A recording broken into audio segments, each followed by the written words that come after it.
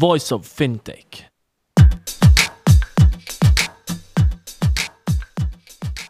Welcome to Voice of Fintech, a podcast mapping out the Swiss and global fintech scene, connecting fintech enthusiasts with startups, incubators, accelerators, business angels and VCs, and incumbents interested in partnerships. Voice of Fintech will help you navigate the fintech ecosystem. Here you can listen to the startup founder stories, what investors and incumbents are looking for when dealing with startups, and find out more about resources provided by incubators and accelerators. My name is Rudy Falad and I'll be hosting this podcast.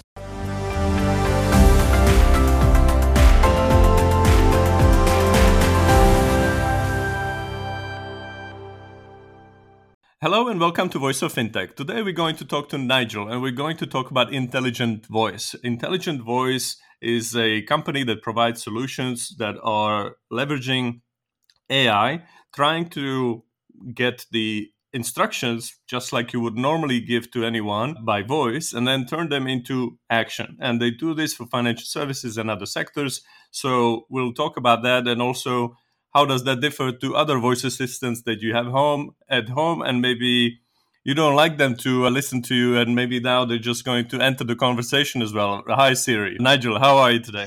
Yeah, I'm great, Rudy. Really, thanks very much for having me on the podcast. Brilliant. So tell us, please, first, how did you get to do what you do today? Oh, okay. That's a long story. Let me see if I can do the short version of it. I actually trained as a lawyer. I'm a technologist by passion, but I actually trained as a lawyer. And my dad told me, I walked into his office. He sold PCs back in the 70s. He was the first person to sell PCs in Europe in the 70s. And I walked into his office when I was 18 and I said, Dad, I want to do what you do. I want to sell computers and do all this sort of stuff. And he looked at me and swore at me for the first time in his life and said, if you've got any idea how hard it's been to start a business and do this, he said, go and get a proper job. I went off and became a lawyer. And what he said to me is, at the end of it, you come back and we'll talk. And if you want to be a businessman, that's great. So I went off, I became a lawyer, worked for a lot of US tech companies, came back, went into his office when I was about 35 years old and said, Dad, guess what? I've done it. I've did the job thing. And he said, what are you talking about? No, I said, do you remember we had that conversation when I was 18? I said, I've left my job. I'm ready to start something. And he just had no idea what I was talking about. So my start in technology came from a misheard, misunderstood conversation with my dad when I was 18 years old. So I was at the age of 35. I had no job because I'd left it thinking I was going to start my own business. So I actually got into natural language processing through an investment I made in a small tech company. Got really interested in it. And in about 2008, when the financial crisis hit, I was looking at the market thinking, maybe there's a way we can use this natural language processing, this NLP technology, to help us understand what went wrong, because people were using email and chat. And then I thought maybe voice as well. People were on the telephone. So can we take all this information and listen into it? So the long and the short of it, I became an accidental owner of a software company that I started back in 2008, trying to listen into phone calls and read emails and so on the trading floor. So that's how I got here. All right. I think there is a connection to being a lawyer and listening on the traders' conversations, right? But in any case, what is the problem that Intelligent Voice is solving? And also, why is it worth solving? Why do we need another voice solution? We're right back where we started on this one, which is there is still an issue in banking, in financial services, around the type of things that people are doing day to day on the trade floor. So a lot of our work is in helping in compliance and surveillance to try to ensure that basically people are doing the type of things they're supposed to do. So they're not saying things they shouldn't, they're not trading in a way that they shouldn't. But increasingly, we're seeing that compliance line being blurred a bit. Post-pandemic, a lot of people working at home, loads of people on Teams meetings. So what we're actually now seeing is people using our technology to try and record meetings, to get a summary of the meeting, to get value out of voice conversations. So really, for the first time, I think people are seeing that voice is a channel that can be used like email. We keep all of our emails, we search all of our emails, we might stick it into SharePoint, we might leave it in our email client. We can turn voice into something really similar and turn it into an asset now for knowledge management as well as for surveillance. So it's really interesting, this journey that we've been on from surveillance through to knowledge management, which has been catalyzed by the pandemic. So that leads me to another clarification question. Who are your key clients? Are they enterprise clients, the banks, the trading firms, or who? I would say our key clients to date have been enterprise clients. So, yeah, banks, insurance companies, government, police forces, people who've got a privacy problem. So, we're really big around privacy and security of data. We're not saying to people, send your voice to our public API and we'll process it somewhere that we don't tell you about, and people you may or may not trust could look at. So yeah, we've always dealt with people who've got really serious privacy issues.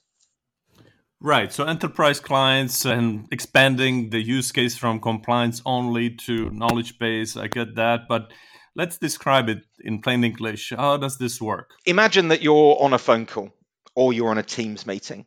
So what the system does is it takes the audio and video feeds from that meeting. It converts it into text using high quality speech recognition algorithms, often in different languages because people often switch languages during the call. Having got that text, it then runs it through what you might call an understanding algorithm. So people are kind of really wild about chat gpt at the moment.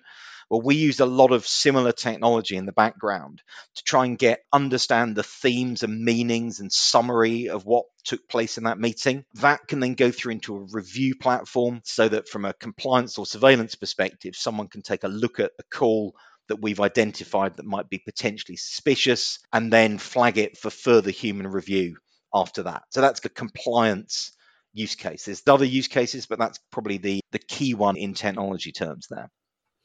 All right, but so let's talk about it a bit more. So, what is your tech angle? Is that proprietary technology or it's a bundle of third party technologies? And secondly, you mentioned that, all right, you don't want to do a black box, you don't want to outsource it to some offsite location that you might not trust. So, how do you keep improving? Because there's been a lot of controversy about voice AI algorithms where they still need human intervention, and you can then turn it into a scandal easily if you read certain tabloids in the UK, right? Yeah, absolutely. So to answer the first question about the technology, so the majority of the technology that we use is stuff that we've developed ourselves. So we've been in this game for kind of 13, 14 years now. But the underlying algorithms for things like speech recognition are widely used throughout the industry. We take algorithms which are widely used. We then use our own proprietary data and technology to build our speech recognition algorithms, our NLP algorithms on top of it. So we've got a big bank of data that we use to do that training.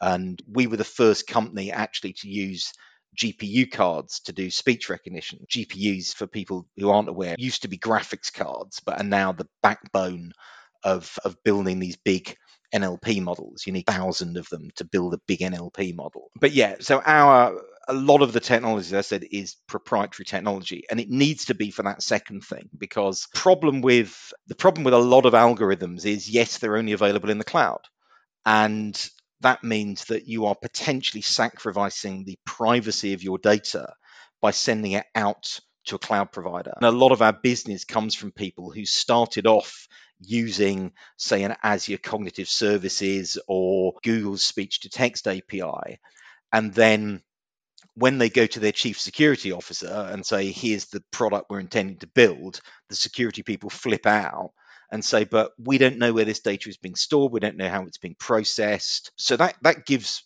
real problems. And you're right. If you look at the press, we've seen all sorts of scandals around Amazon reviewing people's Alexa data in Romania, a whole office block of people listening into that. Whisper, which is the new Yeah. OpenAI product, again, there's all sorts of things that they've been doing in terms of listening to what people have been saying. GPT-3 using people in Kenya to review hate speech and hate material. So we've actually got a team of people who work for us in-house, and their job is to review data, to review output, and to not use people's personal data.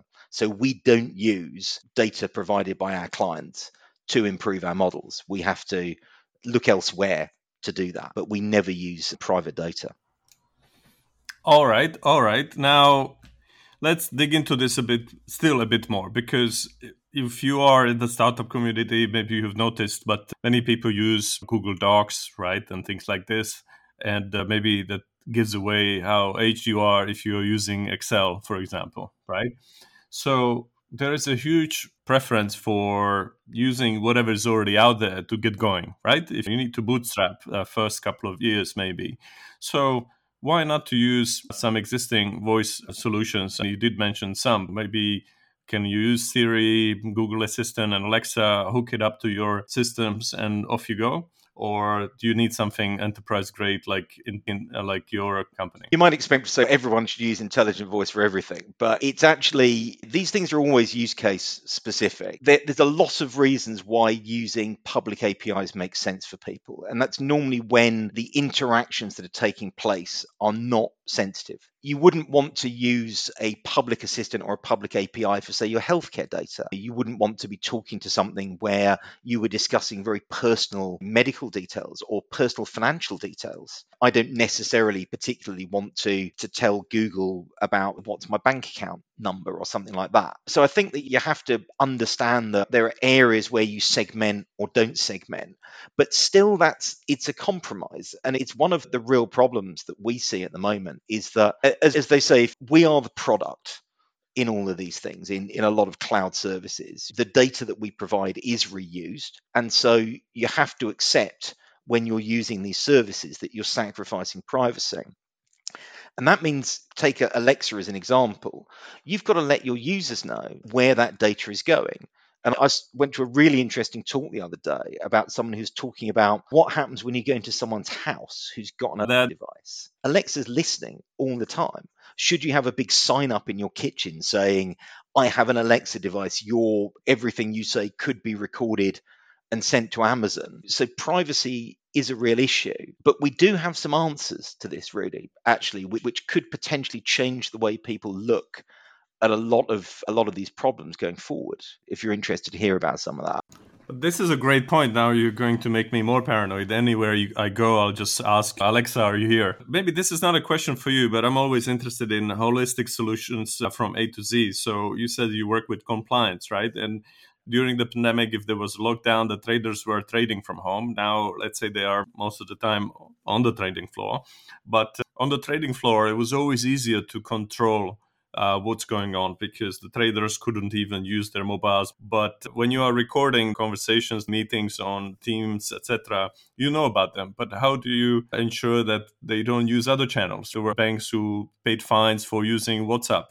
The employees were using WhatsApp for confidential conversations. So how do you work with compliance to ensure that everything is covered? And maybe you just cover one part of it. I get that, but maybe there are some other ways to connect it and get a whole picture.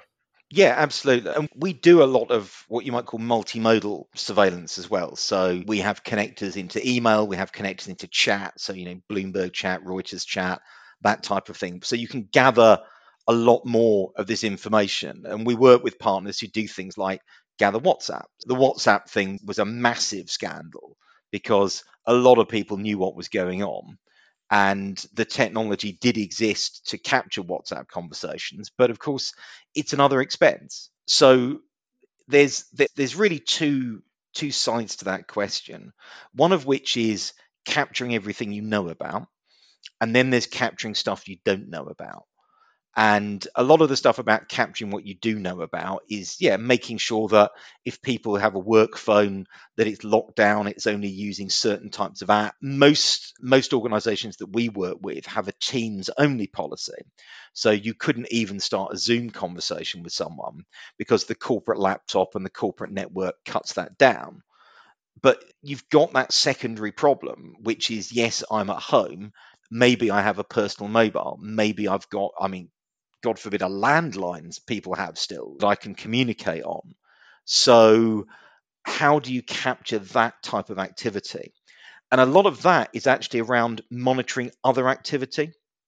So what you try and do is see people do things like say, call me on my mobile, call me on my personal mobile, I'll hit you up later. There's lots of trigger words and trigger phrases that you see, or sometimes you'll see a gap in monitored communication, a kind of quote suspicious gap, and you might see that on both sides of of a particular conversation. So a conversation was taking place between two people, suddenly it drops out, and then suddenly it comes back in again.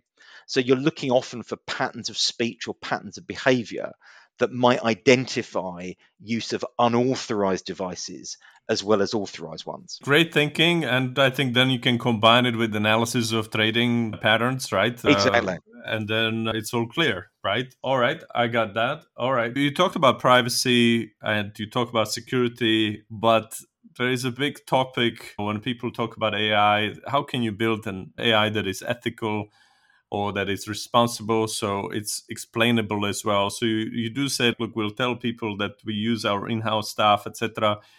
Can you also explain how the algorithm works? Can you be that transparent? And how do you also work against the biases? Because you may also have an algorithm that tracks only certain people and maybe it shouldn't, right? So, how do you deal with these sort of soft but very crucial topics and controversial ones at the same time?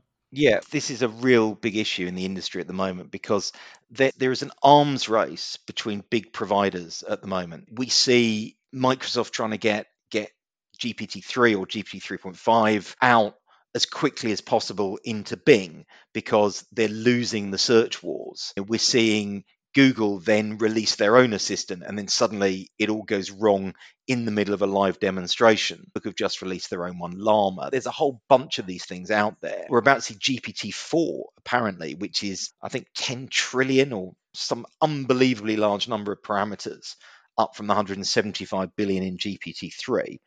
And a lot of people just aren't, or they're thinking about the things you're talking about, really, but they're not acting on it.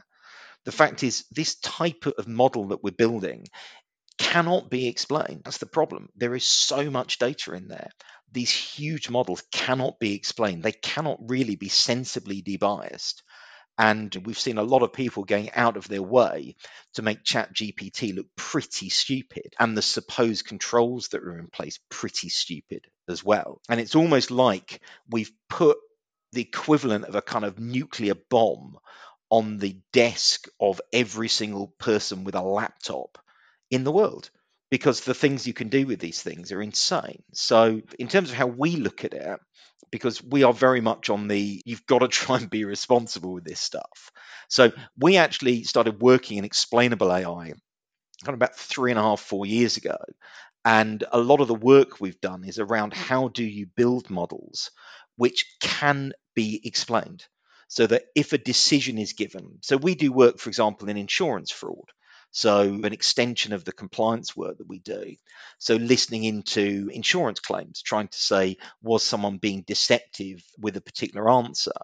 We have ways of showing exactly what it was in the answer that someone gave that made the computer say, yes, I believe that's why this person was being deceptive or whatever. Yeah, explainable AI is possible with these things, but not with these kind of unbelievably sized models. It can be done, but because of this race to try and get to the top, people aren't doing it. On the bias front, the bias one again is quite interesting because, yes, we've seen a lot of models accidentally produce highly biased results. And the reason you get a biased result is because you've got biased training data. Amazon famously were only recruiting young white college graduates using their AI algorithm because their AI algorithm had been trained on historical data, and all they'd done previously is the successful candidates were young white college graduates. So it's inevitable. So we, again, what you do is you actually build models to debias data. So you build a model which can identify pronouns, a model which can identify educational establishments is a great one. That's another way in which you can bias the data. And you then have to have a feedback loop, and the feedback loop needs to be able to explain exactly why a particular decision was reached.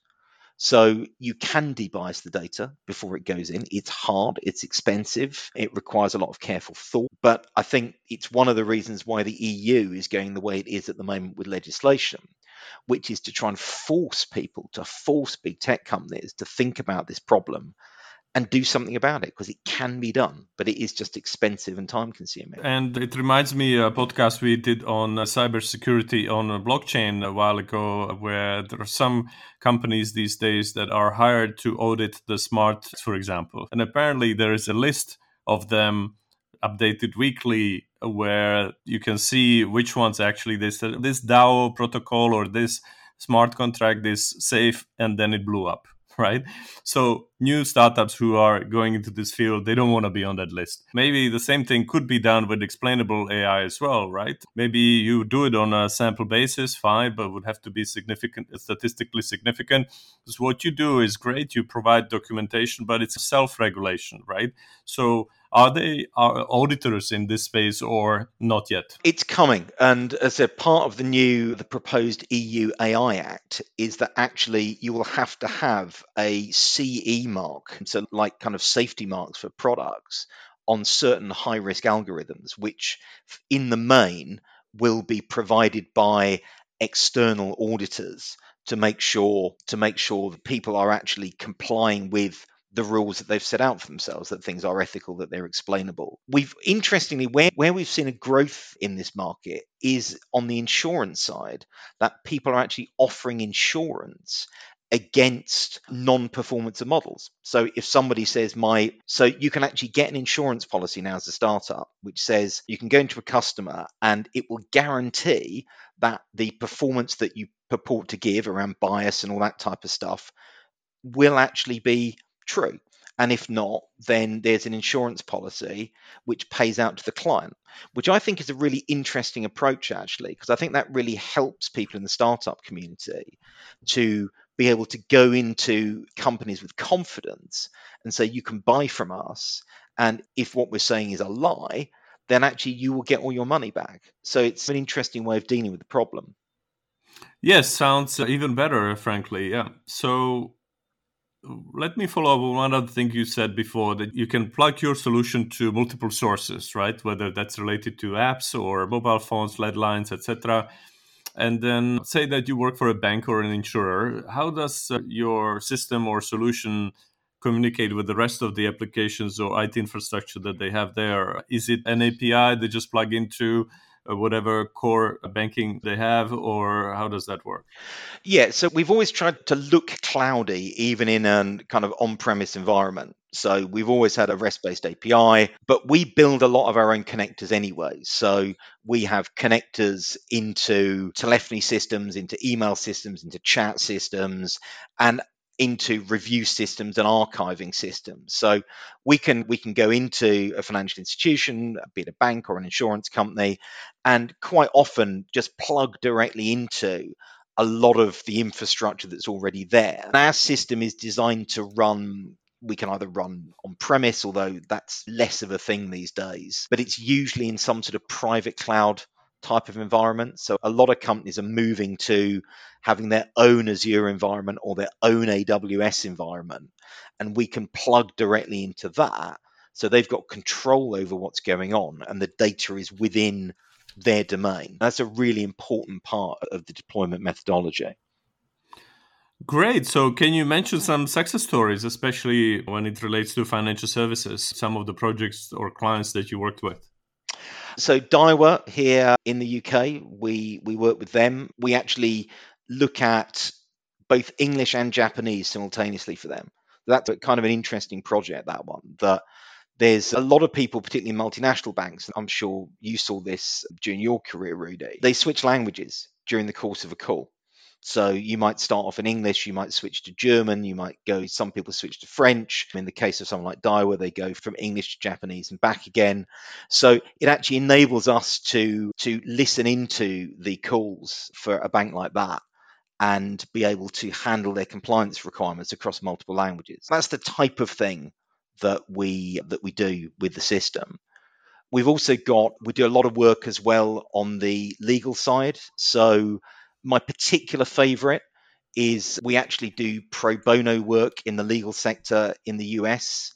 So we work on a project called Justice for Change, and Justice for Change is about trying to help people who've been wrongly incarcerated in the US. and try and free them from prison. So we actually have worked on a number of cases there where we've used our technology to listen into thousands of hours of prison conversations to try and sift out where potentially people have been wrongly accused, or where people have actually been saying things that they shouldn't as part of that. So that for me has been one of the most worthwhile that we've been involved in.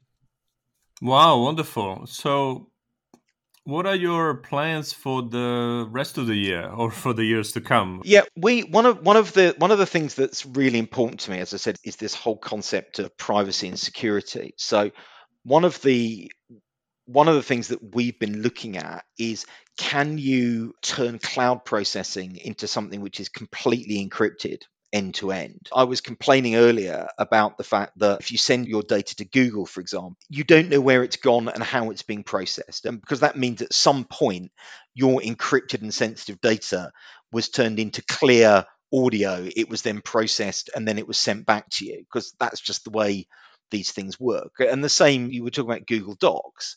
Google Docs, at some point, your data is viewable by Google. And it's not that they necessarily want that, it's just that's the nature of how processing has to take place. But we've been working on a system which enables you to do processing in the encrypted domain.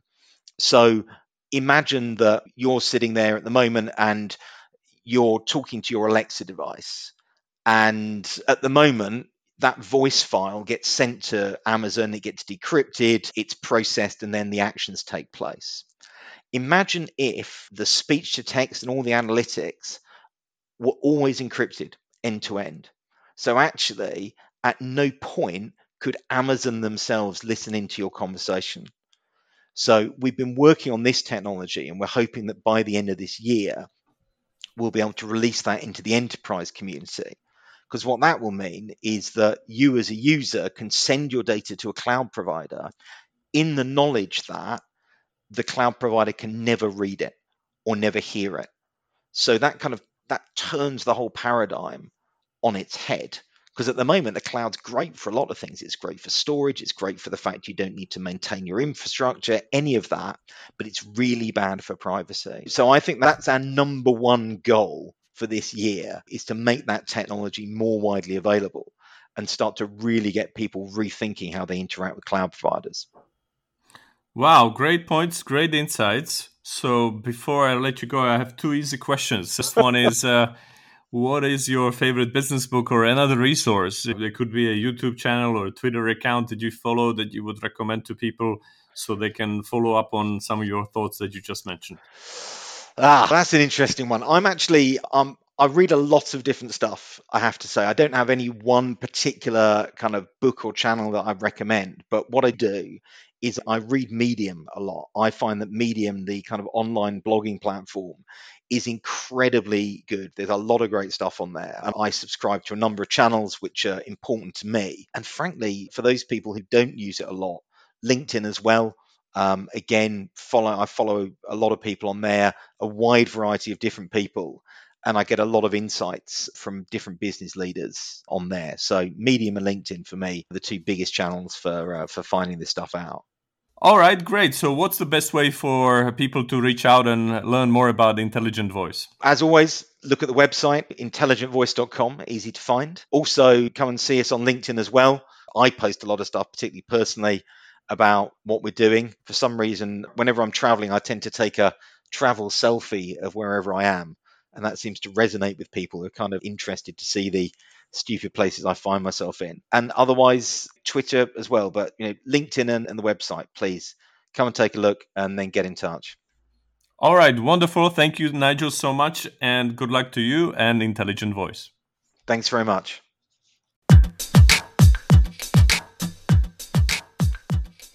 Thank you for listening to Voice of Fintech podcast. If you haven't already, check out also voiceoffintech.com, where you will find all the episodes and additional resources related to the podcast. You can also subscribe to Voice of Fintech on Apple Podcasts, Spotify, Google, or any other podcast app that you like. If you have any suggestions on the topics or guests, or how to make this podcast better for you, please email us at info@voiceoffintech.com. Happy to hear from you. Thank you.